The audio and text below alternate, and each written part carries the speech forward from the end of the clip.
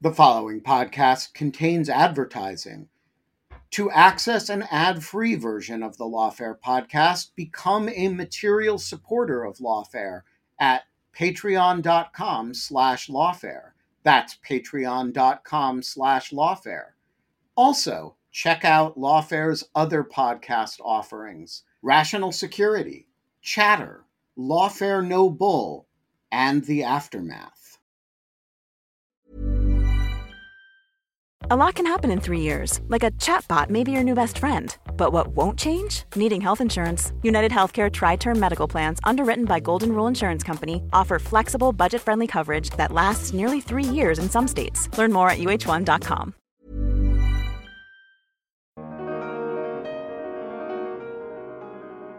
If the court just got rid of 230 for these vast swaths of the internet, all the parts that are shaped by ranking algorithms, we would not see Congress coming together on a wise solution. We might well see what the stalemate we have now. And then we would see, number one, states stepping into the breach and passing really wild laws like the ones that we've seen in Texas and Florida.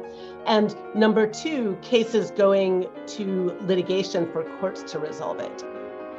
I'm Quinta Jurecic, Senior Editor at Lawfare, and this is the Lawfare Podcast, February 17th, 2023. On February 14th, yes, Valentine's Day, I sat down with a great panel of experts for a Brookings Institution event on the upcoming Supreme Court cases, Gonzalez v. Google and Twitter v. Taamneh, cases that could potentially reshape the internet. The court is set to hear oral arguments in both cases next week, on February 21st and 22nd. Depending on how the justices rule, Gonzalez could result in substantial changes to Section 230 of the Communications Decency Act, the bedrock legal protection on which the internet is built. For today's podcast, we're bringing you audio of that Brookings panel discussion. Our panel included Hani Farid, a professor at the University of California, Berkeley, with a joint appointment in electrical engineering and computer sciences and the School of Information; Daphne Keller, the director of the Program on Platform Regulation at Stanford University's Cyber Policy Center; and my Lawfare colleagues, Alan Rosenstein and Benjamin Wittes. It's the Lawfare Podcast, February 17th, Gonzalez v. Google and the fate of Section 230. So, Hani, I'm going to turn to you first. Can you start us off by just giving us an overview of the statute? And then I'll go around the virtual table to dive into the specifics of the cases themselves. Sure. Thank you, Quinta, and it's good to be here with everybody. And I think you're probably right that this may be one of the most consequential cases in the last 20 years on internet governance, both for good and bad. It depends on how it turns out. So Section 230 dates back to the early days of the internet, and it was designed to create an environment that would allow the then burgeoning internet to really prosper, particularly around user-generated content. The internet we know today, vast swaths of it are being generated by us. YouTube, TikTok, Instagram, Facebook, Twitter, we generate the content. And the idea is that the government said, we don't think we should hold the companies, the platforms, responsible for every bad thing that happens or is said on the platforms. Because if they did, we would never have these types of platforms. Now, you could argue, well, maybe that wouldn't be so bad, but here we are. And so there's two basic provisions to Section 230 that you should understand. The first is that platforms cannot be held responsible for libelous content that is posted. So if you say something that is libelous or slanderous on Twitter, Twitter is not responsible for that. You are responsible for that. That's number one.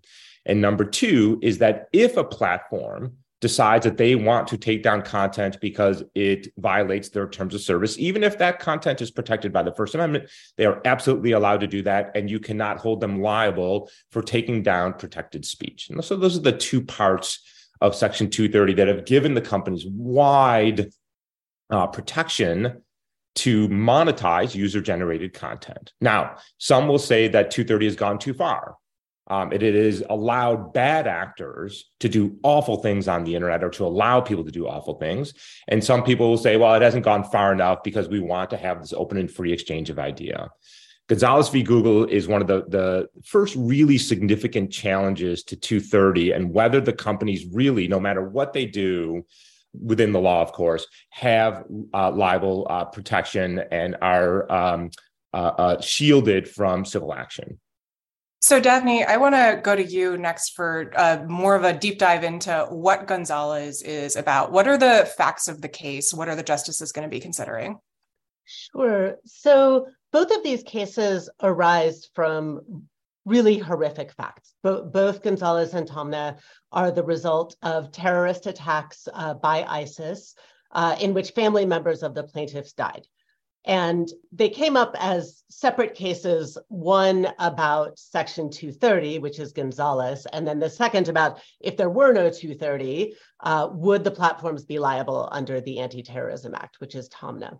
And the plaintiff's theory of liability has really changed throughout the case, including, from the cert petition to the briefs.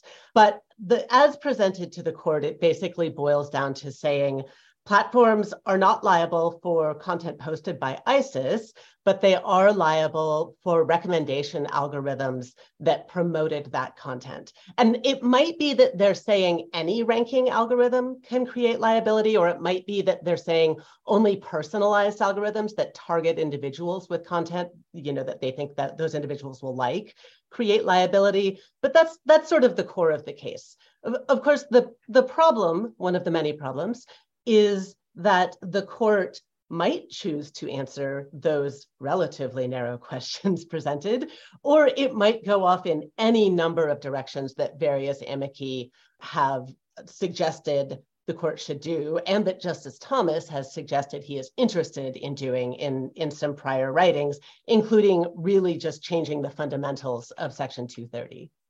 So I do definitely want to talk about Justice Thomas. Before we do that, though, let's complete our little background round. Ben, can you give us an overview of the Tomna case, since as Daphne says, it actually doesn't touch 230 and how it relates to Gonzalez? Right. So Tomna is the big sleeper component of this case.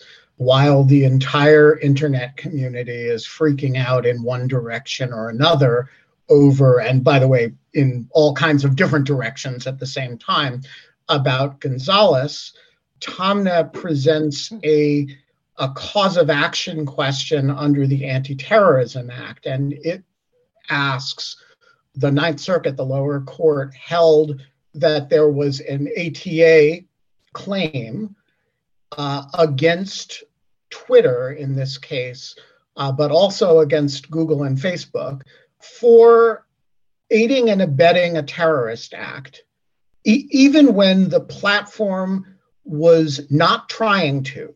That is, it was not knowingly providing service that aided the specific act. And even when the service that it provided, which is basically that people could use the platform until they got thrown off, when connected to ISIS, even when that service has no direct relationship alleged to the individual terrorist act. This is, the platform argues, flatly inconsistent with the text of the ATA, the Anti-Terrorism Act, which provides for aiding and abetting liability only in situations in which you've aided and abetted the actual act that caused the injury. And so it is possible that what will happen here is that if Twitter wins this case, which has nothing to do with Section 230 at all, then the Section 230 issue goes away in the Google case in Gonzalez, because Google has exactly the same theory of liability in their case, which is to say this aiding and abetting theory under the Anti-Terrorism Act, as Twitter has in the other case. And so it could be that we're all having a giant freak out about the future of the internet that's going to be resolved by kicking this particular can down the road. And we can talk more about that down the road. So, Alan, I want to give you a chance to weigh in. I think it's fair to say that a lot of what we're describing here can sound pretty technical. It has to do with liability protections. It has to do with the Anti-Terrorism Act, which is not something that most people have probably heard of. Why are people freaking out about this, to use Ben's language?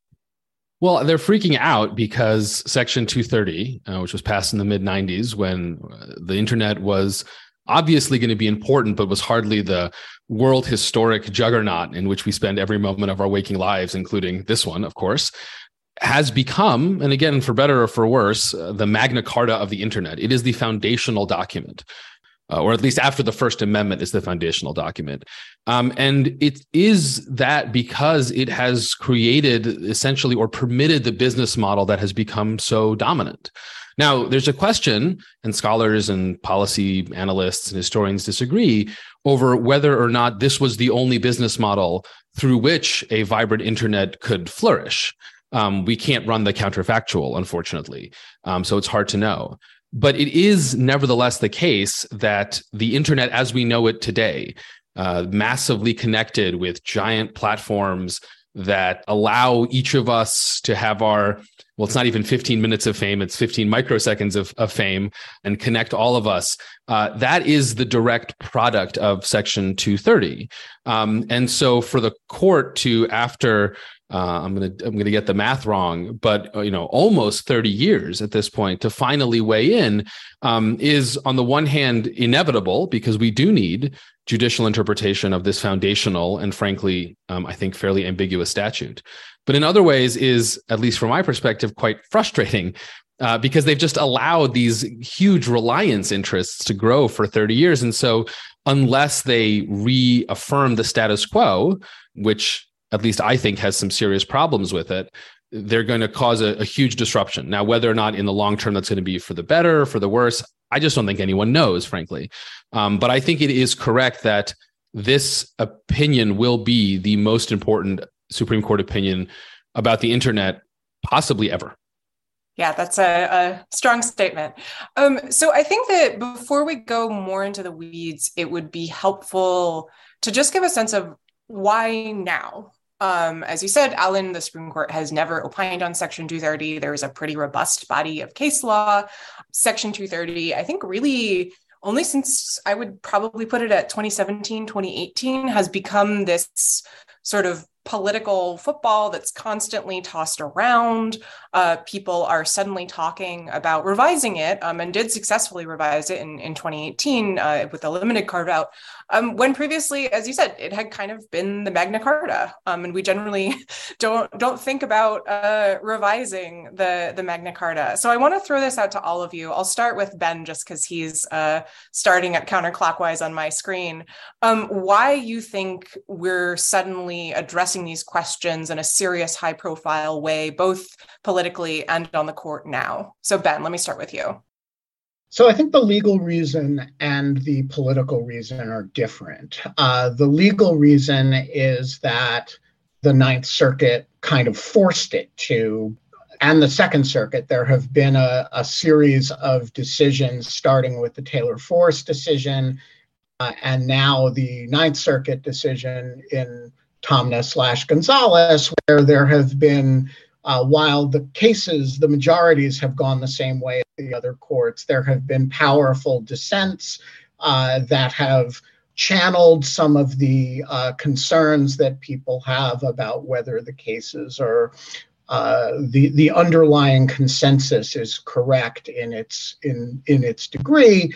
And I think that prompted the court to take a look, combined with the fact that Justice Thomas has flagged his own quite eccentric, I think, anxieties about the law that are different from the ones that Judge Katzmann, Judge Berzon, and Judge Gould in the Ninth and Second Circuits reflected. The political reason is different, and of course they are related.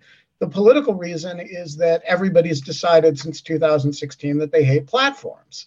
The platforms used to be everybody's darlings, and we all used to believe that whatever happened that was bad in the world, you certainly couldn't blame the platform on which it happened because they were engines of growth, and now we blame them for everything from with no judgment as to whether here they deserve the blame for these things, election interference by the Russians, eating disorders, disinformation, abuse and bullying, hate speech. We have lots of things that we blame platforms for, rightly or wrongly, targeted advertising. And so the idea that they should be immune for the bad stuff that other people do on them is just less politically intuitive than it was 5 years ago.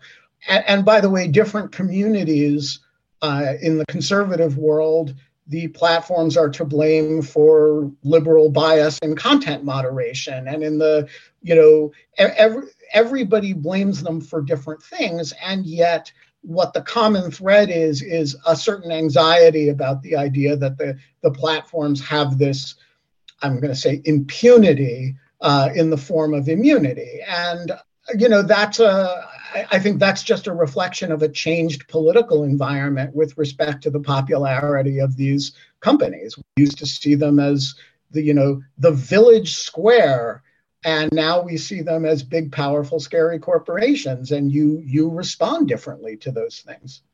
So, Alan, let me go to you next, and also if you can speak a little more to what exactly Justice Thomas's argument is, because I do think that's important in queuing up our discussion of Gonzalez. Sure. So just to add just one point to what Ben said, and I agree with his analysis completely. I think I might also add a somewhat pedestrian, but I do think important point, which is that I think you have a new generation of justices. They are somewhat younger. They are just as internet obsessed as the rest of us.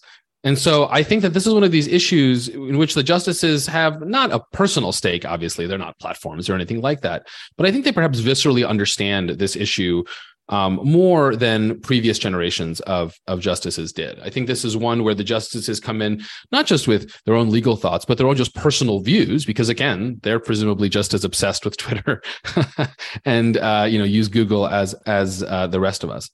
Now, as to what Justice Thomas's concerns are, I think he has a couple. So I think one concern he has is that the platforms are not playing it straight, as it were, with respect to Section 230. And the idea here is that on certain views of Section 230, views that I think are not correct, but one can see their intuitive plausibility, Section 230 is kind of a bargain on the one hand, where platforms get all these protections, both for what their users post and what they take down, but platforms have to be, quote unquote, neutral with how they use that authority. Now, just to be very clear, for all my Section 230 friends in the audience who are tearing their hair out, that is an objectively, I think, incorrect view of Section 230, both in terms of the law as written and the law as intended. But to be frank, Section 230 has drifted on both sides far away from what I think the original purpose of the law was. So everyone kind of grafts on their own anxieties onto Section 230. And this is one that is particularly prevalent among conservative legal circles. And so it's not that surprising that it would bubble up to Justice Thomas. I think he has another concern, and I think this one is much more valid, that Section 230, that the Section 230 regime that we are operating under, and we can talk more about this later, I don't want to get too much of the details now, but the Section 230 regime that we're operating under is not actually the Section 230 regime that was initially intended. That Section 230 or the liability protection is a fairly narrow limitation on specifically publisher liability, but that in principle preserves other types of common law liability.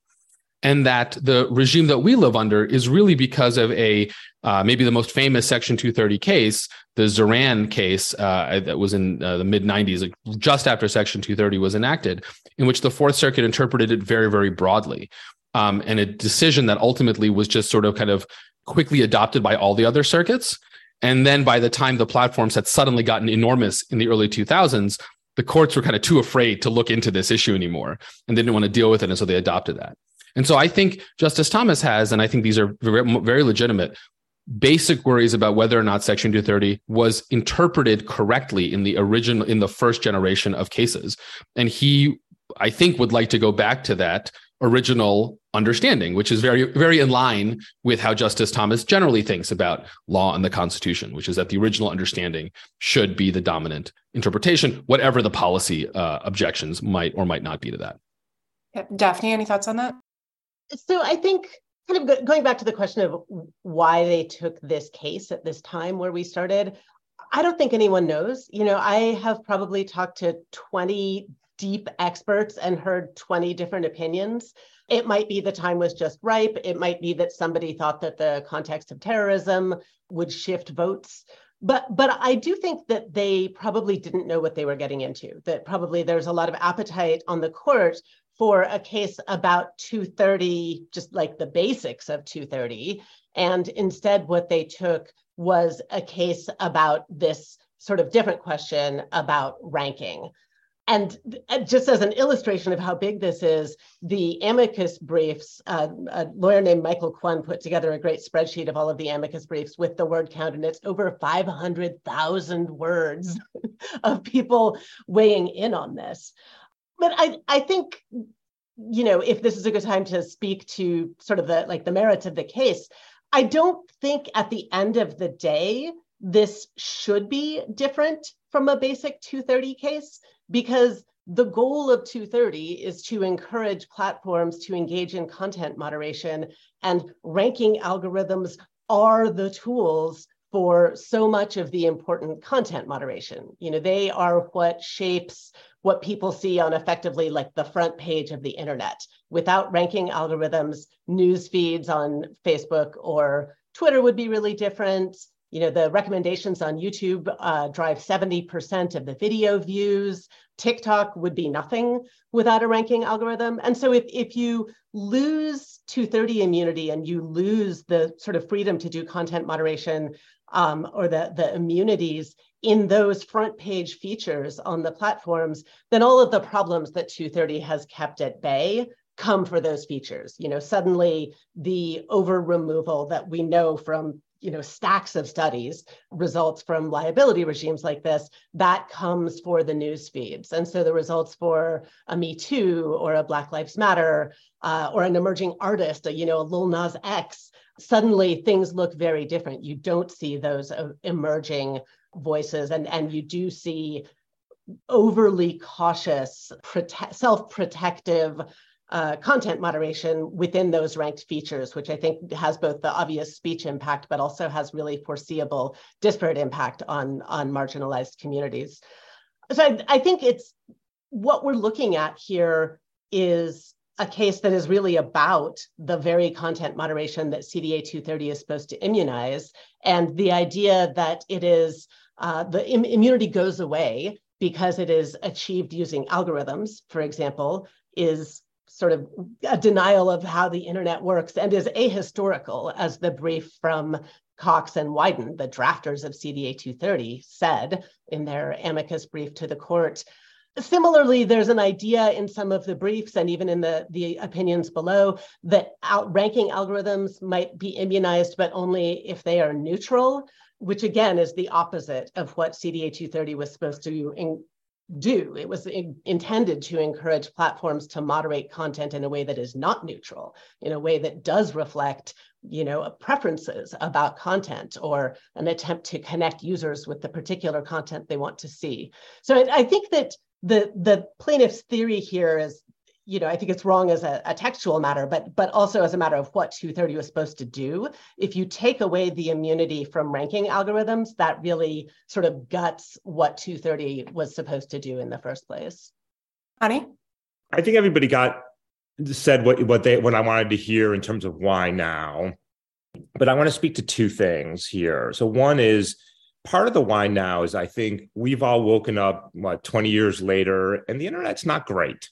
I mean, lots of great things on the internet, lots of great things have come from technology, but I think a lot of us are looking around being like, there's a lot of nastiness and ugliness on the internet: child sexual abuse, terrorism, non-consensual porn, fraud, misinformation, disinformation, hate speech, bullying. It's sort of ugly. And I think there is this sense that this is not the internet that we signed up for, that we want. And maybe it's time to start thinking about how to make the internet a more civilized place. Now, whether the justices thought this or not, I can't say. I want to come back and talk about what Daphne was talking about, because I think this is sort of the nugget of it, these recommendation algorithms. And here's my thing, is that I think it's absolutely, Daphne is right that you can't say you can't have recommendation algorithms. So to me, it's not algorithmic curation. It's the objective function of the algorithmic curation. So for example, when I go to Google or Bing or any search engine, I want the most relevant information with respect to my search. And so does Google, right? Because that's what gets me coming back to their site. So Google is incentivized to list on the front page the most relevant things that I'm looking for, and to eliminate spam and malware and harmful content. So in that regard, their interests and my interests are aligned very nicely in a search, right? Now, when it comes to a Facebook, a YouTube, a TikTok, or where the metric is not what do I find most relevant, it's how do I keep my eyeballs on the platform for as long as possible to deliver ads and to monetize. So there, the objective function is a little bit different. It's not really about relevance or civility or honesty or being informed or entertained. It's about engagement. And now we get to the rub of it, which is that we know, and we know this from Facebook's internal studies, we know this from all the studies, is that the closer and closer content gets to violating terms of service, so it's violence, it's salacious, it's conspiratorial, it's nasty, it's ugly, the more users engage. And the platforms know this, right? So what they do is that they recommend content that is more problematic because it drives user engagement. It's just A/B testing. This is how they got there. And so to me, the issue should not be, are you liable for recommendation algorithms or not? It should be, what are the objectives of the recommendation algorithms? And if the objectives are maximize user engagement, and whatever that takes, whether that's terrorist activity, whether that's non-consensual porn or child sexual abuse or disinformation, we are going to recommend it because the humans keep clicking. Well, then I think that's an interesting question that we should ask. Well, do you have a liability for that? As opposed to, we choose to recommend things that are relevant and diverse viewpoints. Well, I think that's different. So I think the many of the briefs sort of miss the point here. I don't think it really is about recommendation algorithms, which, by the way, are completely different depending on what type of platform you're on. I think it's, what are you trying to maximize in the recommendation algorithms? And as it turns out, social media is maximizing user engagement.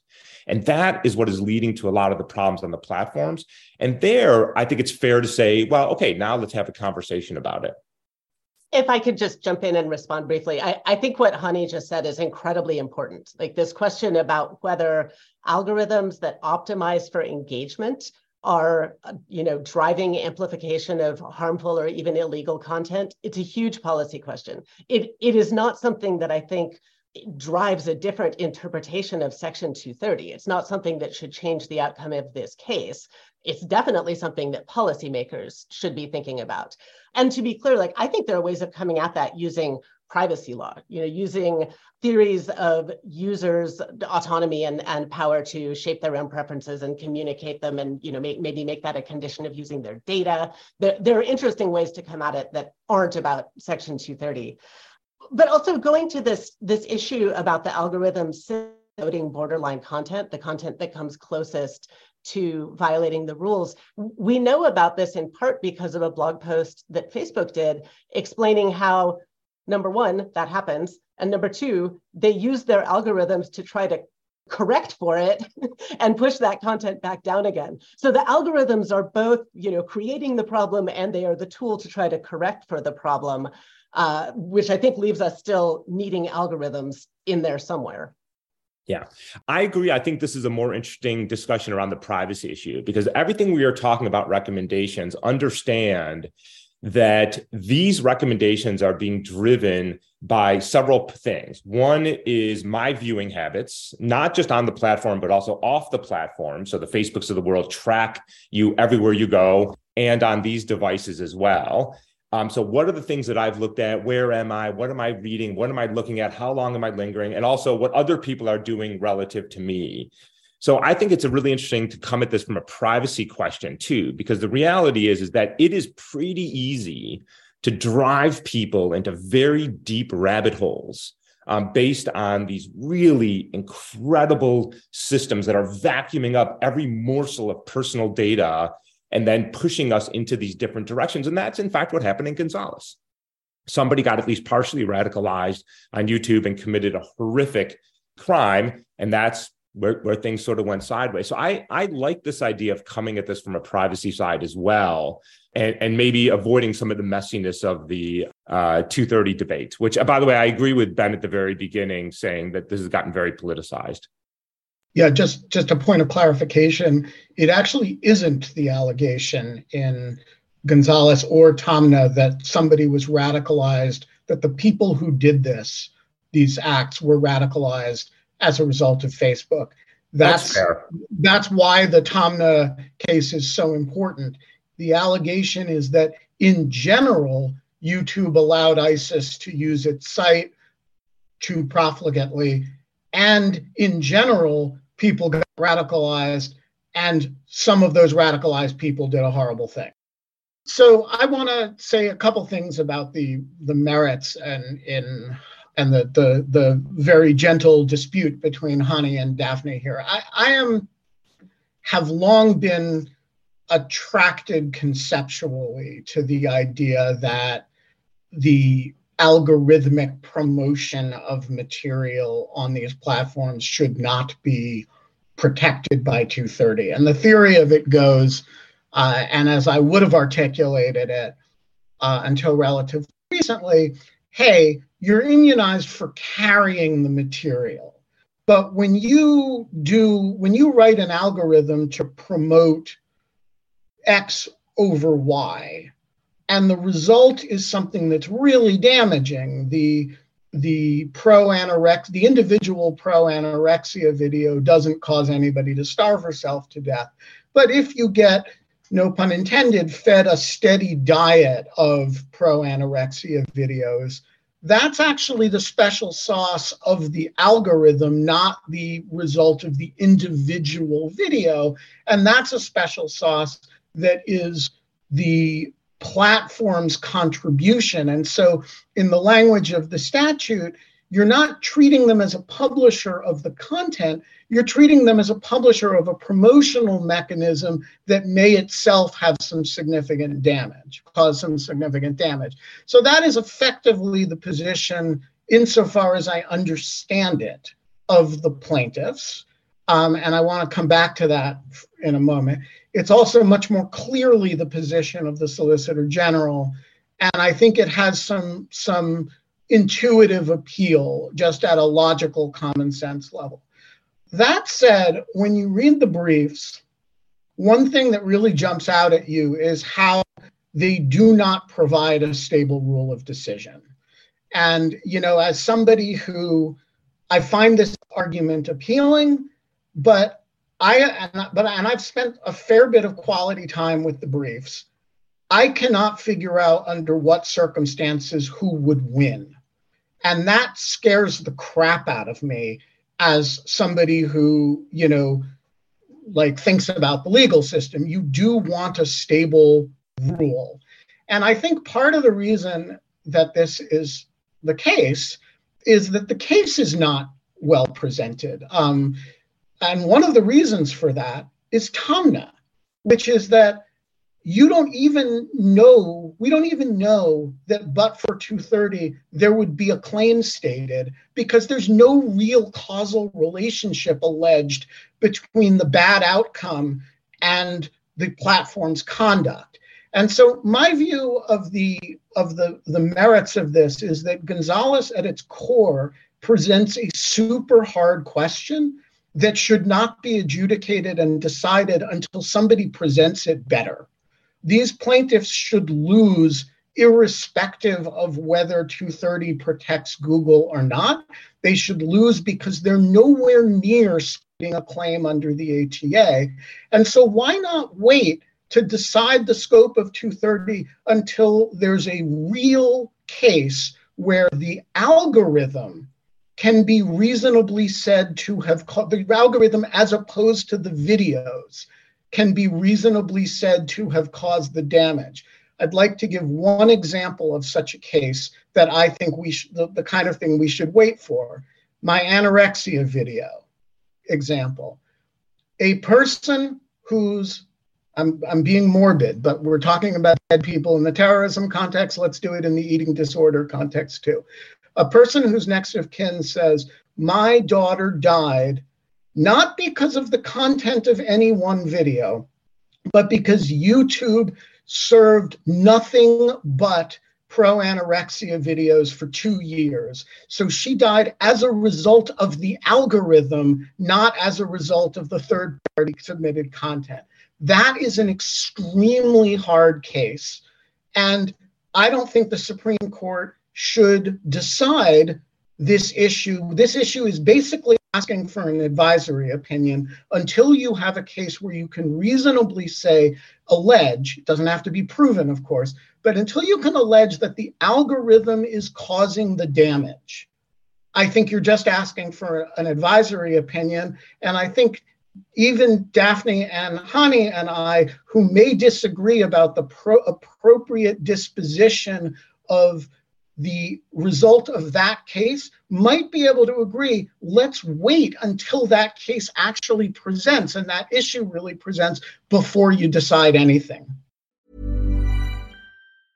When you're ready to pop the question, the last thing you want to do is second-guess the ring. At BlueNile.com, you can design a one-of-a-kind ring with the ease and convenience of shopping online. Choose your diamond and setting. When you find the one, you'll get it delivered right to your door. Go to BlueNile.com and use promo code LISTEN to get $50 off your purchase of $500 or more. That's code LISTEN at BlueNile.com for $50 off your purchase. BlueNile.com, code LISTEN. Life is full of what-ifs. Some awesome, like what if AI could fold your laundry? And some, well, less awesome, like what if you have unexpected medical costs? United Healthcare can help get you covered with Health Protector Guard fixed indemnity insurance plans. They supplement your primary plan to help you manage out-of-pocket costs. No deductibles, no enrollment periods, and especially no more what-ifs. Visit uh1.com to find the Health Protector Guard plan for you. Hey, Lawfare listeners, Ben Wittes here. Want to tell you about the first time I got a report from the folks at Delete Me. It was shortly after I started using the service back in 2022, and they sent me their first privacy report. I have since gotten 8 others, and it contained some shocking information. They had removed my data from 56 separate data brokers, that this had included 133 separate records, including 621 individual pieces of personal information. The data broker with the most information about me was a company I'd never heard of called People by Name. And here's the thing. Since then, every couple of months, I've gotten another privacy report from Delete Me, and it always contains more information that they have removed from the data brokers about me. In the second report, they informed me they had removed my stuff from 41 data brokers, and that the one with the most information about me was called HLEC. I have no idea what HLEC is. So the other day, I got my latest report, and it includes 15 more data brokers with my personal information, 113 pieces of personally identifiable information. Big culprit this time is something called My Life. Well, I want to tell you that they don't have my life anymore. And that is why I recommend Delete Me. As this little anecdote shows, there's a lot of my data out there, and these companies keep acquiring it and making it available to anybody who can pay. And I have slept a little bit more easily ever since I found a solution to this problem. And I want to stress, as I do every time, that I started using this before Delete Me started advertising with Lawfare. Delete Me finds and removes any personal information you don't want online, and it makes sure it stays off. And that's the point of this little story, that, they keep coming back. You can get it removed once, but they'll put it back. And then Delete Me comes and takes it off again. It's a subscription service that removes your personal information from the largest people search databases on the web, and in the process helps prevent potential identity theft, doxing, and phishing scams. Delete Me sends you regular personalized privacy reports, just like the ones I've been describing, showing what info they found where they found it, and what they removed. And critically, as this story reflects, it isn't just a one-time service. It's always working for you, constantly monitoring and removing the personal information you don't want on the internet. It does all the hard work of wiping you and your family's personal information off the web. Data brokers hate Delete Me, which is why I like it. Your profile is no longer theirs to sell. So take control of your data and keep your private life private by signing up for Delete Me, now at a special discount for our listeners. Today, get 20% off your Delete Me plan when you go to joindeleteme.com/lawfare20 and use promo code lawfare20 at checkout. The only way to get 20% off is to go to joindeleteme.com/lawfare20 and enter code lawfare20 at checkout. That's joindeleteme.com/lawfare20, code lawfare20. So we've talked a lot about amicus briefs, and before we go further, I want to flag two particular amicus briefs for the viewers. One of the ACLU, which Daphne is on, and one from the Counter Extremism Project with Hani is on. And if you're interested in what we're discussing here today, I definitely recommend that you take a look at those, because it's super useful sketching out of the different positions we've set out here. Alan, I want to give you a chance to weigh in and ask you particularly about the brief coming from the Justice Department, which Ben just mentioned, which I think kind of tries to thread the needle here. I don't know if I was convinced about how successfully it does that work, but what did you make of that? Sure. Let me first just respond to the last point Ben made. I think it's an interesting one, and I agree with Ben that these are not the best vehicles procedurally and factually for this case, and for the question of, well, what does Section 230 mean? I disagree with Ben, though, about the idea that the court should use as an opportunity to basically duck the issue. And the reason for that is that what Section 230 means is not going to be something that will be easier to figure out when the question is better presented. This is fundamentally a legal and policy dispute that needs to be resolved one way or the other. And it's not something that, if the court avoids dealing with it now, will go away. Because, as Ben pointed out, the anorexia video, the self-harm video, the racist video, I mean, you can just go on and on and on, will happen over and over and over again.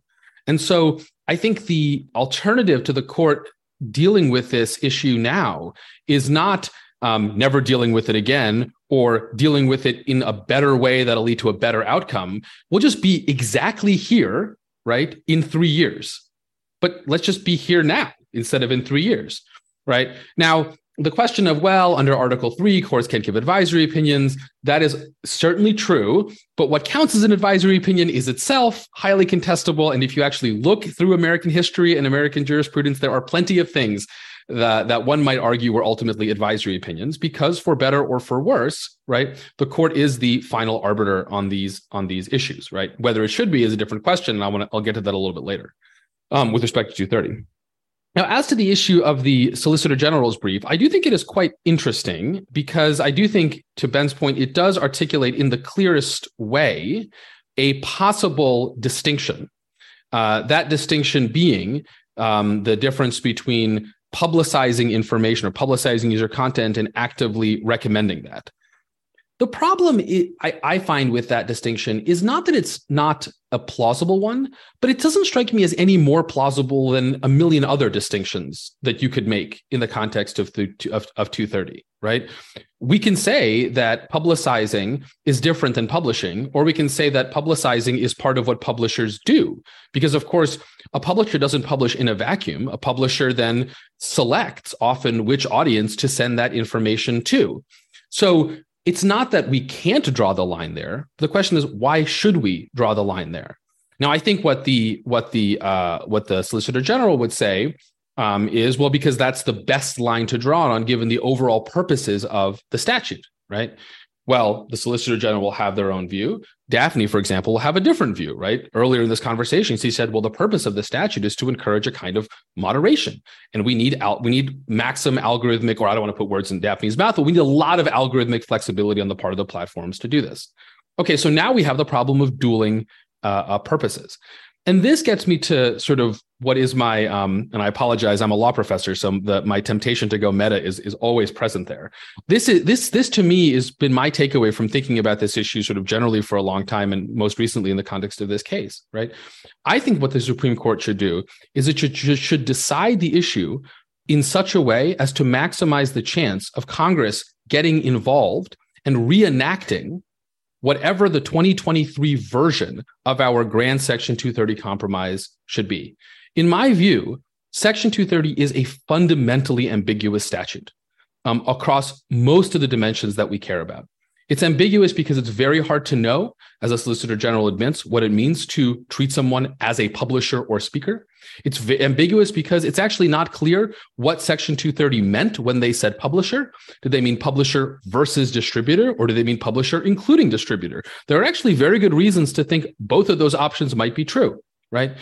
It's ambiguous, and this is, I think, really underappreciated, because Section 230 was part of a much larger internet package. It was not technically part of the Communications Decency Act, but it was enacted essentially kind of in tandem with that as an alternative to a different, much more censorious proposal that would have made it basically illegal to send obscene information in a way that children could access. A law that was then declared unconstitutional by the court. So then the question is, okay, well, so do we understand then 230 in isolation of that broader congressional purpose that it was part of, or do we understand 230 based only on 230? Do we understand 230 as was understood then, or do we ask Ron Wyden what he meant 30 years ago, right? All of these ambiguities, to me, mean that, and this is not surprising, a law passed when we barely understood how the internet worked could not possibly have predicted anything important or anything useful about how the internet should work in 2023. Now, we can all have our own opinions on the policy. I find myself flip-flopping constantly about what I think about the underlying policy. It depends on which side of the bed I woke up on, right? Because I think this is just a really hard problem. But we have a mechanism for dealing with these sorts of hard problems where there are weighty interests, speech interests, harm interests, this interest, that interest, private interests, right, public interests. It's the democratic process. And so then you ask, okay, well, what interpretation of Section 230 would most likely lead to Congress getting involved? And here I'm drawing on the work of a Harvard law professor, Einar Elhaig, who has done this sort of thinking about statutory interpretation in general, but not about 230 in particular. The way you do it is you pick the interpretation that harms the most powerful interest group. Not because the most powerful interest group is a bad interest group, right? Or because they're necessarily wrong, but because they're the ones who have the best access to the lobbyists. So on this logic, right, what I think the court should do is in these kinds of cases where it's not an obvious Section 230 answer, they should interpret Section 230 very narrowly, right? And they should do that so that Facebook and Google and Twitter have a heart attack. And they react to that by calling their members of Congress and forcing this, using all of their political capital to force this onto the congressional agenda. And then we can have a horrible, messy, miserable policy debate that will make everyone absolutely apoplectic, which is to say, we will solve this through democracy. So there's definitely a certain contrarian appeal to that approach. I'm trying to alienate everybody simultaneously. Exactly. So what I will say, and I'm curious what other folks think, is that makes sense to me on a sort of very high level, this is how civics and democracy is supposed to work level. But what I worry about is what happens in the interim, because Daphne mentioned, there are a lot of studies that show what happens when platforms begin over-filtering, moderating more aggressively, which we've seen they do when the liability shield is limited. And so you can potentially end up in a situation where a lot of speech that perhaps shouldn't be taken down is taken down. And that's not only potentially harmful just in terms of, the vibrant conversations on the internet, but it can be materially harmful to people in a lot of different ways.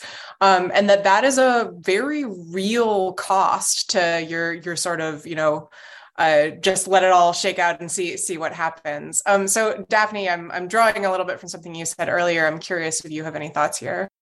Well, I think Alan has more faith in Congress than I do, and I wish I shared that faith. Certainly, what we have seen with attempted 230 reforms so far is this very familiar dynamic where Democrats largely support proposals that would cause platforms to take down more bad stuff, or that are intended to have that result, although often they're drafted in ways that lead to very bad unintended consequences, as happened with SESTA FOSTA, the 230 reform that Congress passed. So we have, Democrats broadly proposing to take down more, Republicans broadly proposing rules that would cause platforms to take down less and leave more content up. And so it's very hard to find things that can move forward.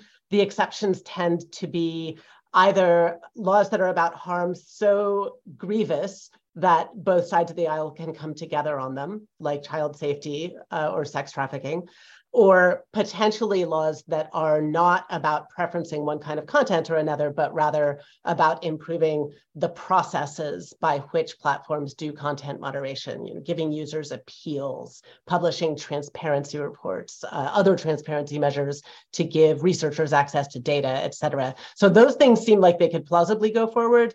But I think if the court just got rid of 230 for these vast swaths of the internet, all the parts that are shaped by ranking algorithms, we would not see Congress coming together on a wise solution. We might well see what the stalemate we have now. And then we would see, number one, states stepping into the breach and passing really wild laws like the ones that we've seen in Texas and Florida. And number two, cases going to litigation for courts to resolve it. And I think that these questions are uniquely bad for judicial resolution for a couple of reasons. One is there's a whole human rights literature on this, and a kind of broad consensus around wanting things like procedural protections. If you're going to have platform liability for user speech, then you want a mechanism where users can find out when their content has been taken down, especially if it came down at government behest or as a result of law and legal pressure. Users have a right to appeal, they have transparency, all of those things. Those are mechanisms that a court can't create in litigation. Those are mechanisms that only lawmakers can create. And when courts resolve questions about platform liability for user content, almost always they're hearing from the plaintiff, who is a person harmed by online content, and the platform, which wants to avoid liability. And they are not hearing from the absent third party, which is the speaker or the aggregate interests of online speakers who are going to be affected by the outcome of the case. So they're always effectively three parties or three interests, and courts are only hearing from two of them. And that is not a mechanism for getting to wise laws. Hani, yeah, please go ahead. Yeah, I want to chime in on. First of all, I really like Alan's point, but I also agree with Daphne. I don't have a lot of confidence in Congress. If you look at the bills that have been proposed around 230, they're hyper partisan. So I do worry that in this political climate, I'm concerned that Congress may make things worse. Although I like Alan's just set it on fire and see what happens proposal. I want to make a point here, which is I think, Quinta, you said that if we remove some liability, there is a concern that the platforms will over-moderate and reduce speech. And I think that's a valid point. But I also want to make the point that content moderation can also increase voices. When you have rules of the road, you will get more engagement. So, for example, on Twitter today, something like 10% of users are responsible for 80% of tweets. This is not, as Musk says, the town square. It's not a town square. It's a relatively small number of people dominating the conversation. And if you've been on Twitter and you've been bullied or harassed or threatened, you're like, look, screw this, I'm out of here. And so sometimes, yes, there may be some voices that get squashed with moderation, but it also may create an environment where more voices come in. And I think we have to think about the other side of that coin when we think about these regulations is that right now we sort of have the bully's pulpit. Yes, anybody can say anything they want on Twitter, but that also means a lot of people don't go to Twitter. And I'd like to hear from exactly those voices, not the jerks and the trolls. So Daphne, you mentioned these state level laws about content moderation in Florida and Texas. And I know you've been doing some serious thinking about how that litigation might interact with Gonzalez.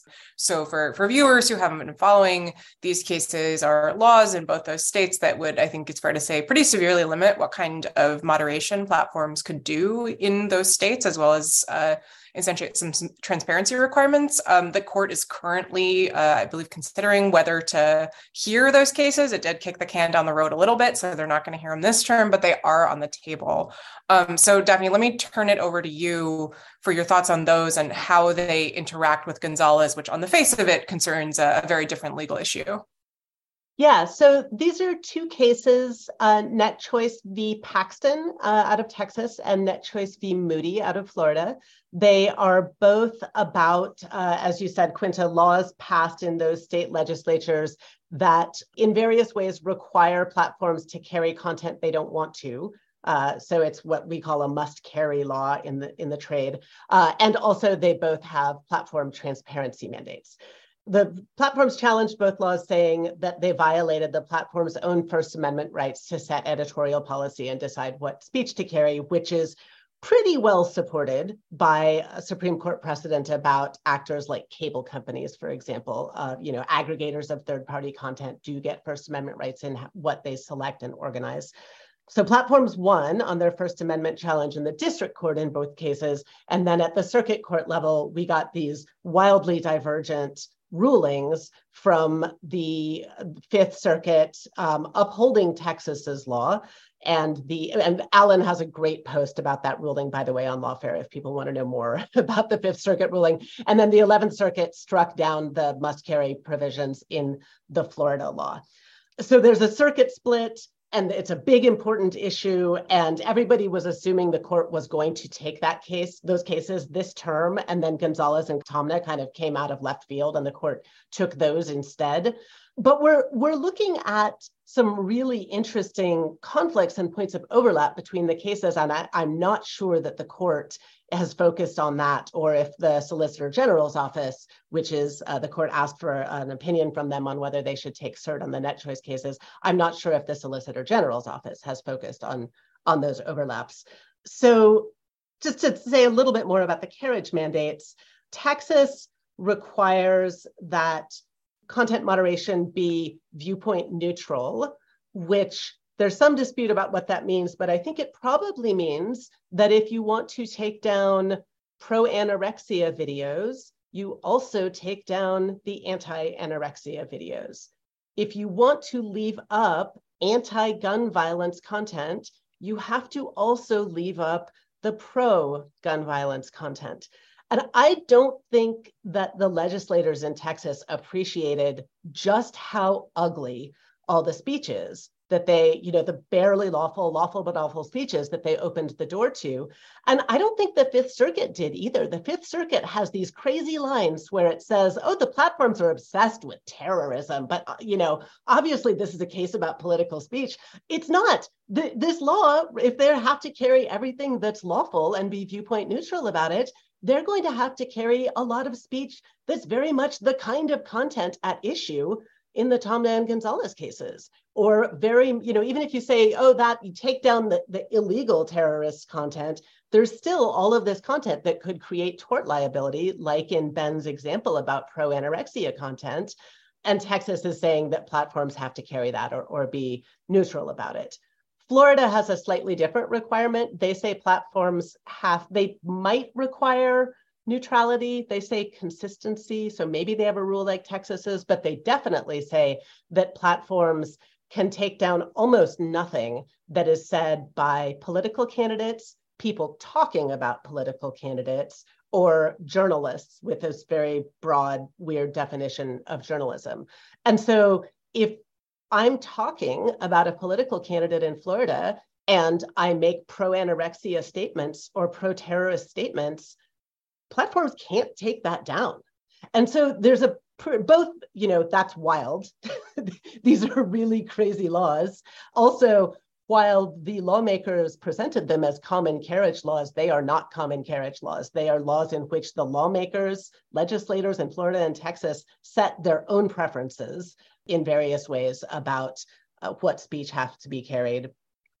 I have an article in the Chicago Law Review on that. If people are interested, it's called Lawful but Awful. But the collision between the cases is if the outcome of Gonzalez and Tomna is that platforms face liability for leaving this content up or leaving it up in recommendation features, but simultaneously by leaving it up, they are violating the must carry obligations in Texas and Florida, what does that even mean? Like, what is the world that we live in if the platforms lose in both the case that says now you have to take things down and the case that says now you have to leave those same things up? And I think there are some people kind of in the European version of this debate, sometimes there's this concept of like, oh, but there's a perfect band of the speech that platforms are allowed to leave up and the speech that they have to take down. And as long as platforms get in this right band of like leaving up the right stuff, maintaining civility or something, then things will be fine. So you can have both must carry and must remove laws, and then platforms' freedom of moderation lies in between. I think that's extremely unrealistic about what platforms can achieve in content moderation. But B, under US First Amendment principles, like that's a no-go. There is nothing suggesting that the government can come along and say, on the internet, now you are only allowed to say things in this like narrow band of, within lawful speech, you can say the polite things. And now the government is going to tell platforms which of those things they can leave up and which to take down. So there's a huge lurking First Amendment issue under all of this and tremendous points of potential conflict between these two sets of cases. So just to add a few thoughts to Daphne's fabulous description of the next big mess. Earlier in our discussion, I said that these decisions will be potentially the most important decisions in history about the internet. And that's true until next year or the year after, when hopefully the Supreme Court hears these net choice decisions. Because of course, the difference there is that those are First Amendment cases in which the Supreme Court really does get the last say. They are not statutory interpretation cases, which is all, in some sense, all, quote unquote, all that Gonzalez and Tomna are. So those are, we're playing for keeps now, but it's just the stakes get even higher when the court, as I'm sure it ultimately will hear those cases, because just as Justice Thomas has signaled that he cares a lot about Section 230, Justice Alito has signaled that he cares a lot about the First Amendment issues, as I think he ought to, because they're important and interesting. I totally agree that there is this potential conflict. What happens if the companies can get hammered for taking content down, but then they get hammered in Texas and Florida for leaving it up? You have a very whole complicated, presumably in Florida and Texas, the state content moderation restriction laws would then override the sort of local tort law. But then, of course, you have federal anti-terrorism law, and then you, of course, have interstate disputes. So that could be a potential mess. It also might depend a little bit on how much the court says about the scope of other parts of Section 230. So the part of Section 230 that we care about in this case is the part that immunizes platforms for the stuff that their users post. The second part, right, that immunizes platforms for taking stuff down is not actually at issue in Gonzalez. And there's actually another ambiguity there. The language of Section 230 puts this long list of the sorts of things that platforms can take down. And then it has this and otherwise objectionable content. And so there's this debate, right? Classic statutory interpretation debate about how broadly should you interpret that, right? Should you interpret that as just restating the adjectives that are in the text, lewd, lascivious, that sort of stuff, which reflects the Section 230's kind of anti-pornography ancestry? Or do you interpret that very, very broadly as to include any content that the platforms just don't like? If the court interprets, or even in dicta, interprets that language very broadly, that might actually preempt, in some ways, the Texas and Florida laws. Because, of course, the Texas and Florida laws can't violate Section 230 because federal law trumps state law. So that could be a situation in which the Supreme Court could really kick the First Amendment can down the road, because then the only situation in which you could have a must carry requirement under federal law would be if Congress passed it.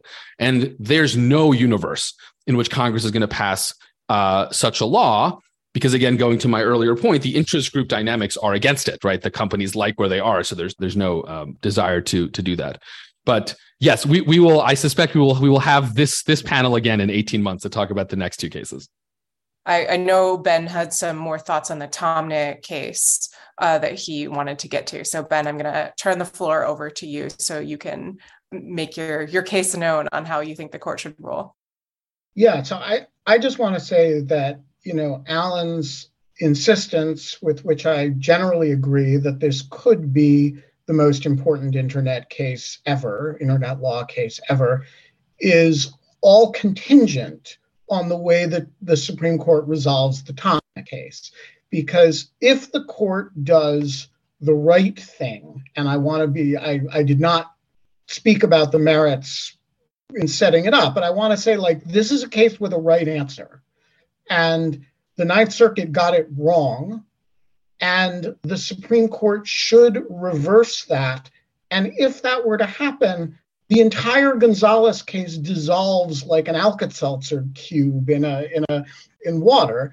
So, I'm taking off my content moderation 230 hat here and putting on my lawfare counterterrorism hat. Tomna is not a hard case. And, the Congress passed a law saying that if you aid and abet an act of terrorism, you are liable to a lawsuit by an American citizen who is injured in that act of terrorism. In this case, family next of kin of people who were killed. That is not, in traditional aiding and abetting liability, mean if I give some assistance in general to the University of Minnesota and Alan Rosenstein goes and kills somebody, I did not aid and abet the murder, and that is actually what the Ninth Circuit said here. And it is simply incorrect. And if you read, I think, there's a really interesting set of briefing on the Gonzalez side of this. The Tomna side is not that interesting because the case is not that hard. But the entire Gonzalez adjudication depends on the Supreme Court getting Tomna wrong. And so I just want to emphasize that, if the court were to rule that the plaintiffs have a cause of action in Tomna, we have a world of hurt, irrespective of what it rules in Gonzalez, because everybody associated with any institution that has ever been said to engage with terrorist groups is suddenly liable for every act of terrorism that has ever happened. And I'm being hyperbolic in my rhetoric, but it's really not wrong. And so I just want to emphasize that the Supreme Court can make two big problems go away with the side of this litigation that nobody's spending time on. And they should be able to get 9 votes for that. I'm not saying they will, but they should. Yeah, I just want to point out the federalism implications of both of these cases. So in Gonzalez, plaintiff's theory would mean that every state's laws are now applicable to platforms, telling them when they're liable for content. And then in the net choice cases, the states are saying our laws can tell them state by state what they have to leave up.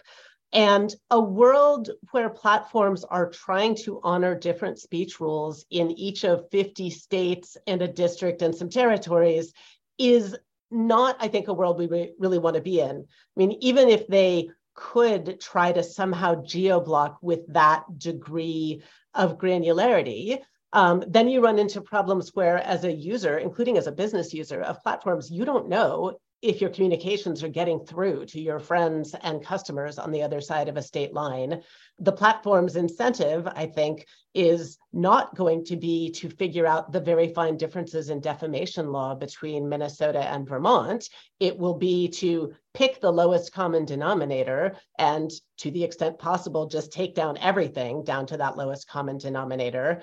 I think there's just all of these crazy things that happen before you even add the must carry laws. You might have something where you're required to carry something in Florida, like if a political candidate in Florida talks about access to abortion, you have to leave it up, but you are required to take it down in Texas under Texas's aiding and abetting law for abortion. There's just serious state-by-state fragmentation issues implied by any of these plaintiffs' claims. And formally, the platforms have raised this as a claim under the Dormant Commerce Clause in the net choice cases, but that part of their argument is parked back at the district court. It's not part of what is being raised to the Supreme Court in the net choice cases. And over in Gonzalez, the cases about liability for terrorist content, it's barely even been pointed out to the court what kind of state-by-state fragmentation plaintiffs are asking for. So I think that's one of the sort of many, many hidden messes within these cases. It's a fractal of different messes. All right. Well, we're coming up on time, so I wanted to give you all the space if you have any final thoughts to share with the viewers about the case. If there's anything in particular you're going to be looking for during oral argument that you're going to be keeping an eye out for. So I think it's important to situate this ruling in the broader context of things playing out over the next year or so. So we've talked about the net choice cases and how these completely contrary obligations to carry content might come up in the next round of court hearings. But also the ruling in Gonzalez will probably come out June-ish.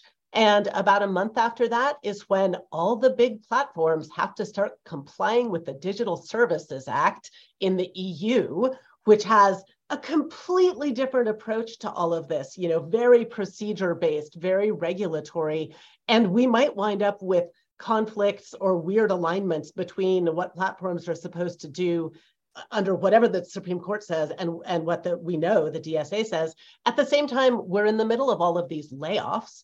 We have at platforms, they are firing the people who would be capable of complying with either the DSA or whatever Gonzalez tells them to do. And we have the Twitter debacle playing out. There's just the layers of chaos and potential for uncertain results from all of this, including the Gonzalez opinion, go very deep. I'll also point out that in many ways, we are dealing with the problems of the last decade. And we have a whole new front emerging on technology, which is the AI revolution. And we haven't really started thinking about this seriously. We need to do better in the future. We dragged our feet to address real online harms, and we dragged our feet for 20 years, ignoring the problem. And I think that given how fast technology has moved and is continuing to move and seems to be accelerating, we need to do better in the future. We need to get out ahead of these problems and not wait until they get so bad and then we start overreacting to these problems.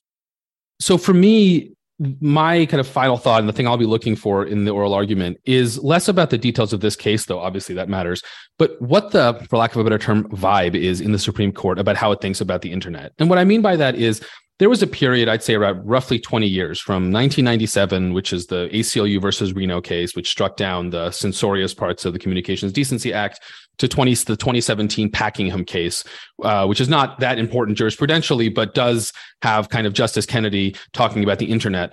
And for those 20 years, the dominant idea was that the internet is this amazing public square. It's like kind of just a good thing. We should maximize speech. We should maximize freedom, right? And for lots of reasons, the 2016 election and January 6th, all sorts of things in the last couple of years, I think there's been a cultural change around that. And what I want to know is how has that cultural change filtered into the Supreme Court?